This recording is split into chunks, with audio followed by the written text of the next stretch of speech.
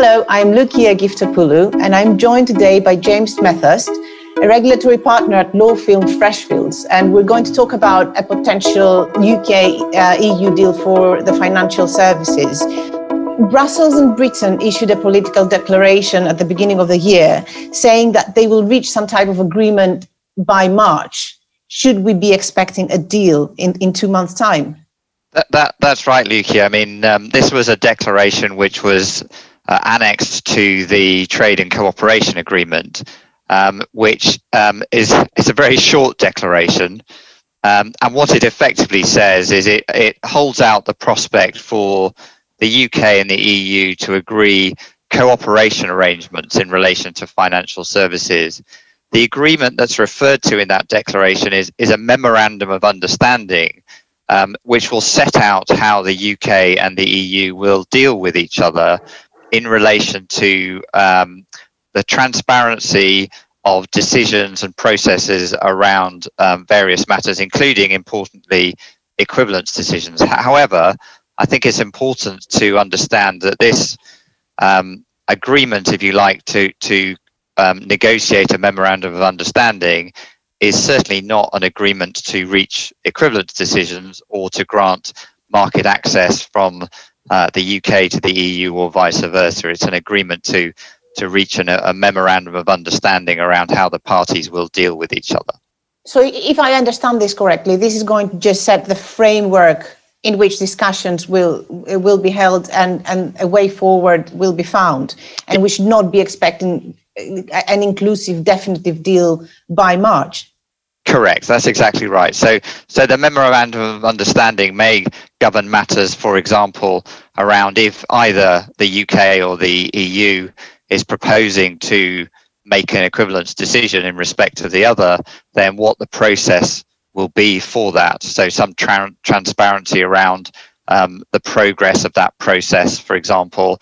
And equally, once equivalence decisions have been made, then that memorandum of understanding may well govern transparency around decisions to remove or revoke that equivalence decision. So it's really about process. Sorry to interrupt for a minute. I think it's very important to explain what equivalence decisions are, because it's kind of a jargony phrase used quite a lot. I'm not sure that everybody's fully aware of what it actually means. So what is an equivalence decision? Sure, it's a very good point. Within European Union financial services legislation, there is this concept of equivalence. And what that effectively means is that if the European Commission makes a decision that a third country, i.e. a non-EU country, has an equivalent regulatory regime to that in the EU, then it will make an equivalence decision. And that equivalence decision then generally allows certain other things to occur. For example, the ability for firms to access the EU single market where they are based in an equivalent jurisdiction. Now, this is not a single decision that is made and applies across the financial services industry. There are a whole range of different equivalence determinations dealing with specific elements of the financial services regulatory framework. So I think there are 40 odd areas where you can have equivalence decisions being made.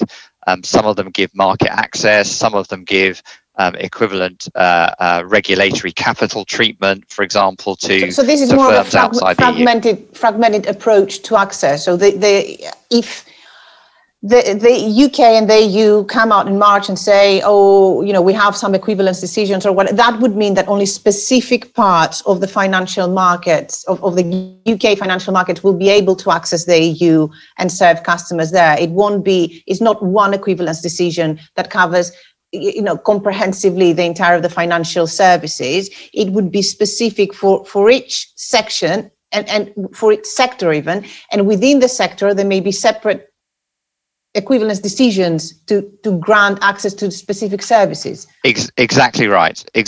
So there are some areas where there is no equivalence regime. So if you look at banking activity, so deposit taking activity, there's no equivalence regime for accessing the European market for banks. There's no equivalence decision allowing a sort of insurance access either. There are equivalence decisions which apply to banking and which apply to insurance, but they're not market access decisions. Conversely, within the investment services field, there are. So that would be specific parts of banking would be allowed if, a decision is granted to enter the EU, but not the entire banking sector.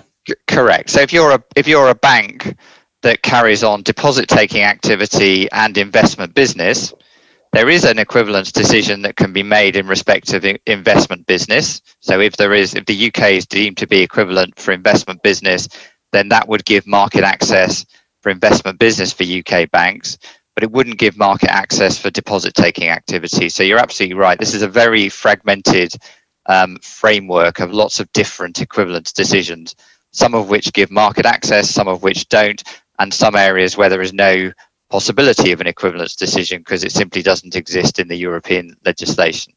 So the UK, so I think it's important to stress that these equivalence decisions are unilateral. So it would the two parties wouldn't have to come to an agreement and exchange, say, okay, I'll give you access to my asset management sector or whatever, or these parts of it, and you'll do the same.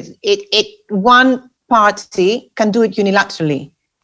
Correct, and the European Union was very clear throughout the process of negotiating the ultimate Brexit relationship agreement that decisions on equivalence were autonomous decisions of the European Union, and the same would be true for the UK in reverse. Politically, of course, it's possible for the parties to say, I will treat you as equivalent in this area if you treat me as equivalent, but there is no legal requirement for that to be the case. Because the UK has been quite generous in that field. It has granted access to a lot of EU financial services sectors, specifically asset management, which is what we're covering at Wealth Manager. We've covered extensively that the UK has waved through about 9,000 EU-based funds to be sold to UK investors without the EU reciprocating that or saying it will ever reciprocate that. And it has done the same with insurance and also other parts of the financial services sector. Was this a smart move? I mean, my personal view is I think it is the right move. I think it makes sense for the UK to be an open market from that perspective, and to be open to cross-border financial services business. The UK is an international financial services centre, and restricting international access to the UK for the use of the UK market infrastructure, or dealing with UK financial services institutions, and equally selling financial services products to UK consumers is not in the UK's interest. And obviously, I'm sure there's a hope that that degree of openness would also facilitate an equivalent degree of openness, if you like, from the European Union. However, there is no guarantee that that will be the case. And even if it isn't, I still think it makes sense for the UK to be an open market. I think it's fair to say the UK has shown some goodwill here. Why is the EU not reciprocating? I think the short answer is the EU is still very much waiting to see where the balance of advantage lies. Obviously, there is a hope, I think, in many EU circles that the UK leaving the EU will provide a benefit and advantage to EU-based financial services business, and that allowing access to that market by UK firms is going to undermine the move or the push to grow that EU financial services sector. So I think for the EU's perspective, it makes sense for them to sit it out and see how things develop. I also think that they will want, as they've said, to wait to see how the UK regime develops over the next few months and years. But that may take years. So, I mean, the changes will not happen overnight, of course, in the UK, whatever changes that, could happen in the financial services regulation sector, which is what the EU is interested in. could they, I mean, even if they wait for 2 years and they say, okay, that's fair enough, then the next month something could change. How long would you wait to see if they feel comfortable that the UK is still sticking by the rules? Yeah, I mean, it's a good point. The rules point. that the EU considers important, at least. Yeah, I mean, it's a good point, and how long they will wait to make a decision, I think is very much an open question.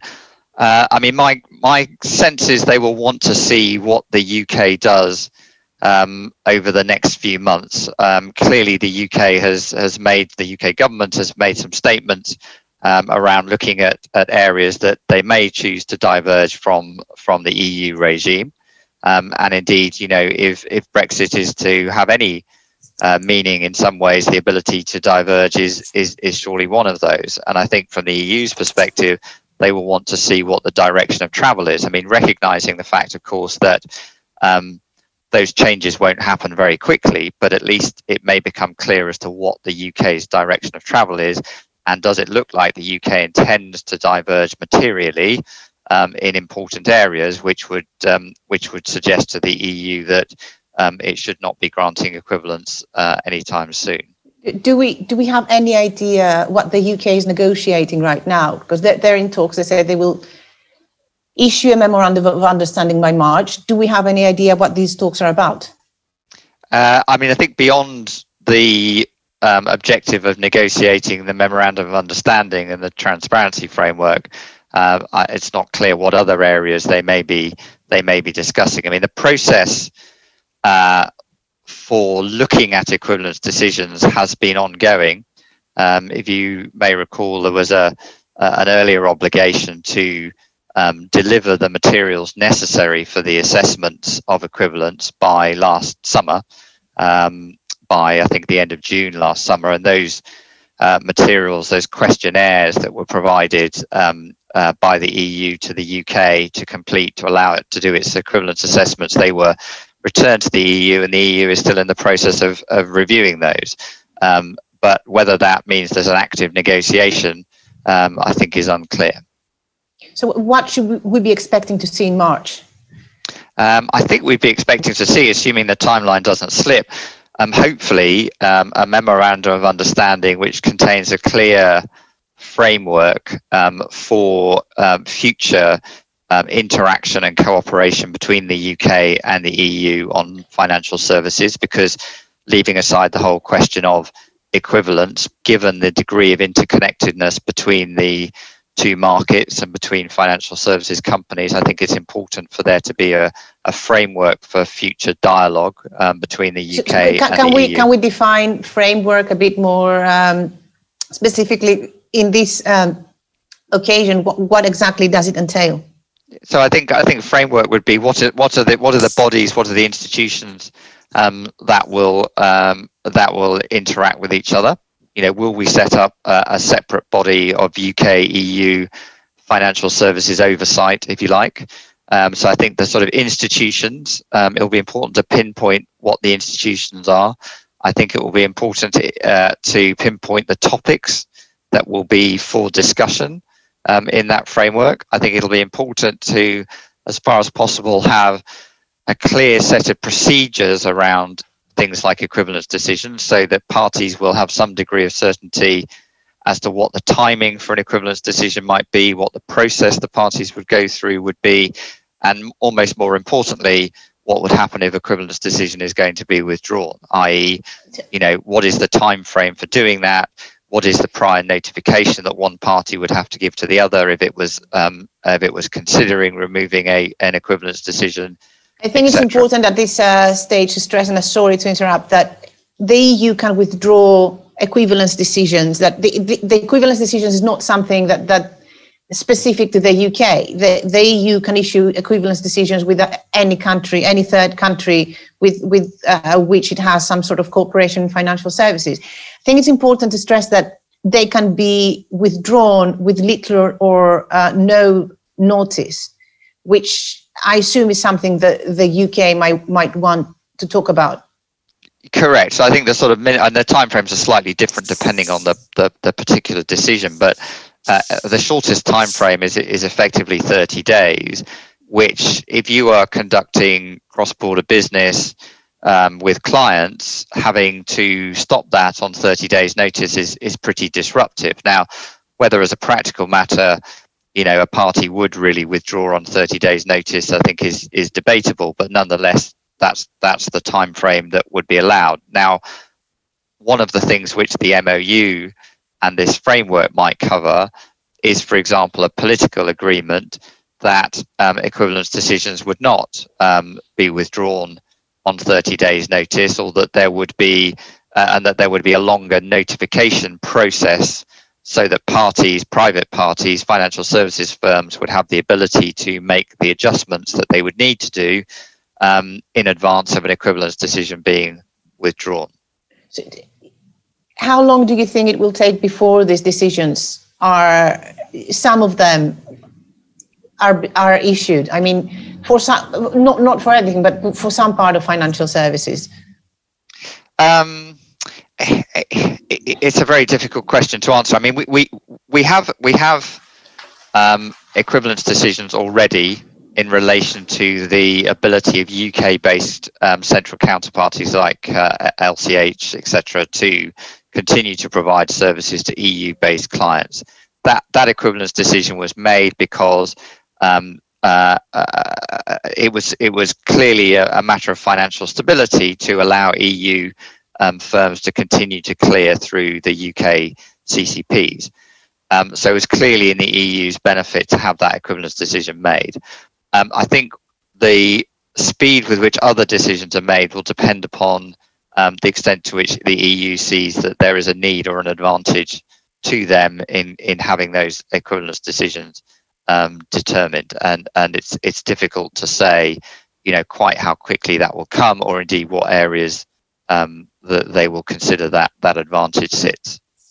Can a comprehensive deal for financial services access, like the one we had before Brexit, be reached again? I mean, in obviously in theory, it could be. I think the likelihood of that happening in the near term is really very remote. I mean, I think the EU was very clear from a relatively early stage that the only thing on offer for financial services was use of the existing equivalence framework. The UK would be treated in this respect like any other third country, and its access to the single market for financial services would depend upon equivalence. To go beyond that to a comprehensive deal giving market access would be really quite a material move from the EU's stated position, and would effectively be a new treaty covering financial services, which is possible, but it's not something which appears to be on the table, or indeed likely to be on the table anytime soon. Can another destination ultimately replace the city? I mean, this is one of the sort of, to a certain extent, inbuilt advantages that the UK has. There's such a concentration of financial services firms, expertise, capital, etc., that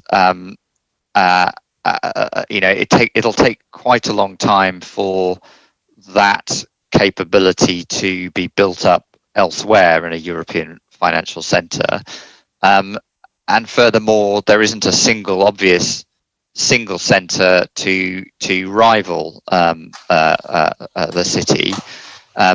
There are financial services centres across Europe, but none quite caters for the range of business that the UK has. And what we have seen is that actually different centres have become destinations for different types of financial services business. So we've seen a lot of trading venues, for example, being established in the Netherlands. We saw quite a few banks going to Frankfurt, for example. We've seen a reasonable amount of investment firm business going to Luxembourg and Ireland, and to a certain extent Paris. So what you have is a number of different centres that are, if you like, benefiting from Brexit, but no obvious single centre which quite pools the different parts of the financial services sector, and indeed related professional services like law, like accountancy, etc. Not in a single location. Should we be optimistic for the future? I think we should always try and be optimistic, because the alternative is obviously to be pessimistic, and for a whole variety of reasons, that's not a great way to live your life. I mean, leaving the single market is a big change for the UK, and particularly for UK financial services. I mean, the single market, I think, actually, despite all its issues, worked quite well for financial services. The mutual recognition of licensing was a great advantage. The ability to do cross-border services without having to get separate licenses was a big advantage. And the UK and UK financial services will have to get used to that position where they don't have that same access anymore. But equally, the UK is an international financial centre, and an awful lot of business is done that is not EU focused. And the city has shown itself capable of adjusting to significant challenges and issues in the past, and I'm sure that it will do so again. James, thank you very much. Not at all. Thanks very much.